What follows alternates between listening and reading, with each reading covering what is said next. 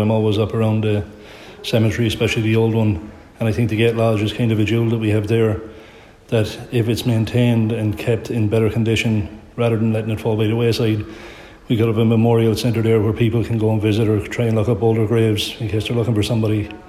And now I know that takes a lot of detail and a lot of hard work, but I think it's something worth having because other places around Ireland have it, and I think our older cemetery is one of the nicer ones.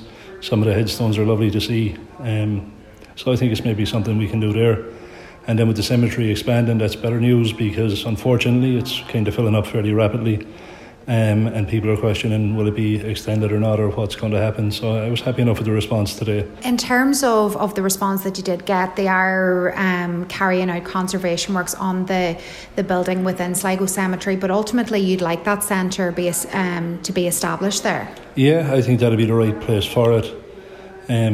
It's older than some of the graves that's up there, but I think it's the right size just to have a wee walk-in memorial centre. Some of the graves up there, I think if you just go inside, and it's one of the first ones on your right hand side, the Avenger of Abraham Lincoln, it's just in there. So I think it's nice to have these in our own area. So it might be something down the line. I know, like he says, the funding is there to try and get windows and doors, and the next one might be for a floor.